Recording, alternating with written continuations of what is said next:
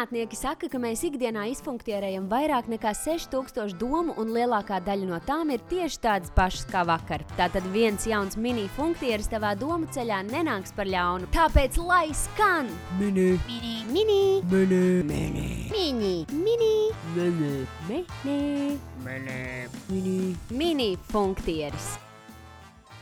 Ines, kas ir tās 3 lietas, kuras tu vēlētos pateikt savai jaunākajai versijai? Pirmā lieta noteikti būtu, tu neesi resna. Jo es domāju, ka ļoti daudzas meitenes, sievietes esmu nodzīvojusi visu laiku ar domu, ka man tur par daudz šitai, par daudz tur, un te tāda riepa, un te tas šķīps, un tā tālāk.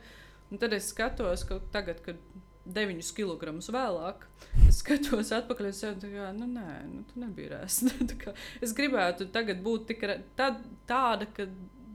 Kāda tu biji? Jā, es tagad gribētu būt tāda, kā toreiz, kad es domāju, ka esmu resna. Es gribētu būt tik tieva. Jā, tas būtu laikam, tas nav tikai par to, ka tu neesi resna, tu neesi nesmu, ka tu neesi slikta un tā tālāk. Visas tās lietas, ko es agrāk sev pārmetu, kā lielākā daļa laikam mēs. Otrā lieta būtu, tu neesi vainīga. Tā būtu tā lieta, ko es sev esmu jau pateikusi tagad, bet ja es varētu atgriezties. Un tad pateikt sev varbūt būtu labāk. Par visām tām lietām, par apstākļiem, par dzīves apstākļiem, par vecāku izvēlēm, par visu to, kas notika tobrīd bērnībā un pusauģu gados. Kad es neesmu vainīga pie tā. Man nav sevi jātaisno, man nav sevi jāpārmet. Pēc tam nākotnē visas tavas dzīves izvēles būs pie tām pati būs vainīga. Šobrīd tu esi atkarīga no vecāku izvēlēm, un tu neesi pie viņām vainīga. Tev nav sev tas jāpārmet. Trešā lieta, laikam, būs, tu mācies matemātiku. Jo es vienmēr teicu, ka nē, man matemātika noteikti nenoderēs, un tagad es sēžu Excelī un rauju sev matus reizēm. Jā, to es gribētu. Es gribētu vispār eksaktā zinātnes. Tagad es pa laikam skatos kaut kādas lekcijas, un astronomija ir tik apbrīnojama, vai fizika, vai tas viss pārējais. Man liekas, wow, kā es gribētu saprast pišķiņu vairāk no tā visa. Jā. Bet toreiz bija cita doma, cits jā, funktieris. Man nevajadzēja, man noteikti nevajadzēja. Man nepadevās un man nevajadzēja. Kur es dzīvē šito likšu? Jā, mēram.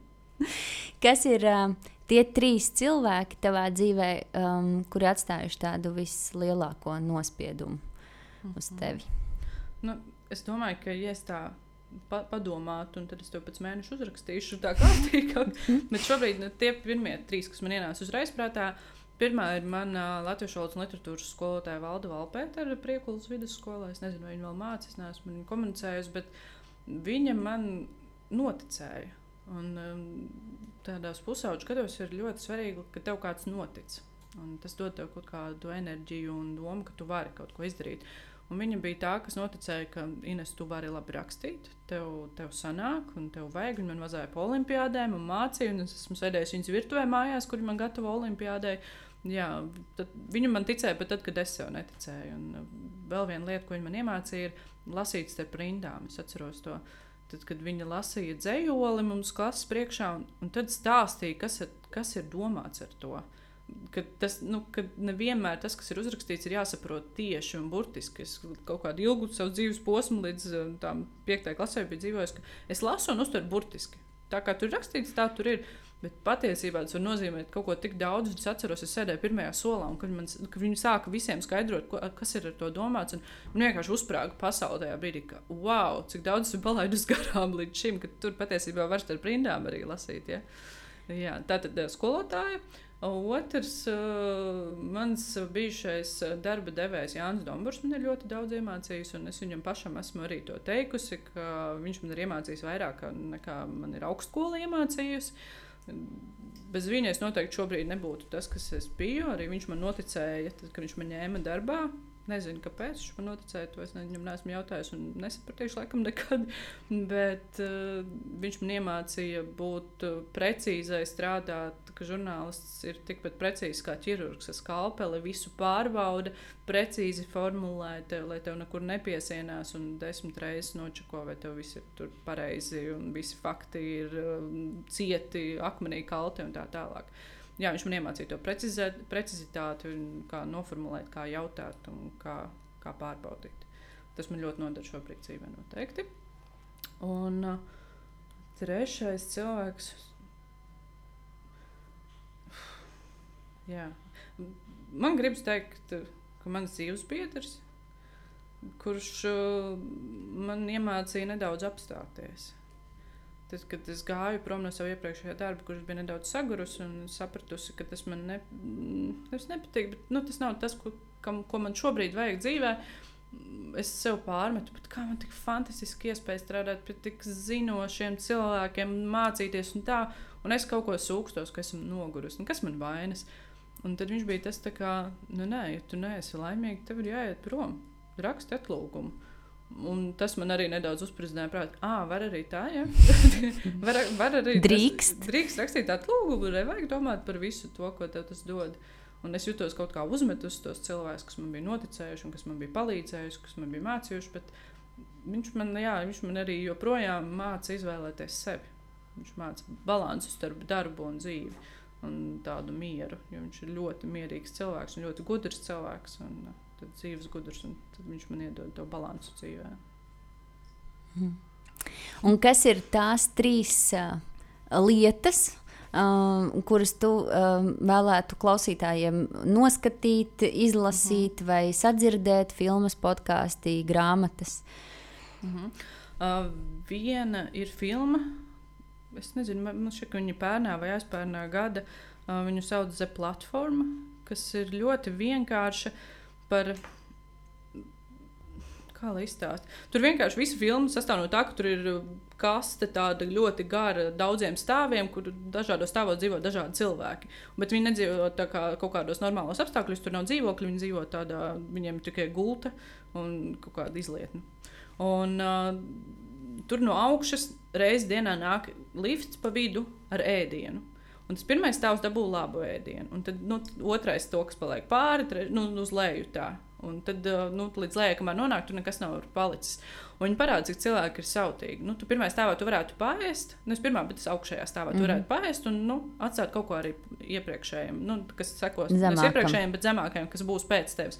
Bet tie cilvēki ir sautīgi, viņi visu nogrābst ar rokām, viņi uzčurāta mēdienam, viņi uzspļauj un kaut ko, lai tur zemāk tiem būtu sliktāk. Un tur parāda ļoti labi, kā bieži vien arī strādā sabiedrībā grupas, ka mēs tikai par savu labumu domājam, nevis par to, kas ir varbūt, kuriem nav paveicies tik daudz kā mums. Un filmas atrisinājums ir tas, ka no tiem apakšējiem tomēr daudz kas beigās ir atkarīgs, un tad tie augšējie cieš no tā? Nevajag atrisinājumu. Ok, labi.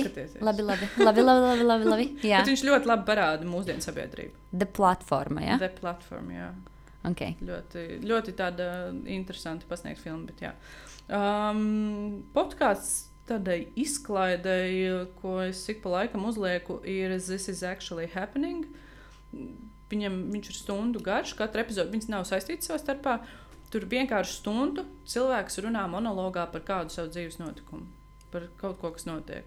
Vai viņš atklāja, ka viņa māte nav viņa māte. Viņš izstāsta to konkrēto notikumu. Tur ir tāds burtiski, viņš stundu stāsta par kaut kādām 2 stundām savā dzīvē. Vai kā viņš redzēja, ka tēvs nošauja māti. Vai kaut kāds notikums, kas satricināja viņa dzīvi. Viņš izstāsta stundas monologā to, ko viņš tur jūta, kā tas bija, kā varbūt līdz tam nonāca. Un tā. Ļoti interesanti. Tu paveries vienkārši iekļūsti citu cilvēku tādā aizkulisēs, ko viņi varbūt nevienmēr atstāsta.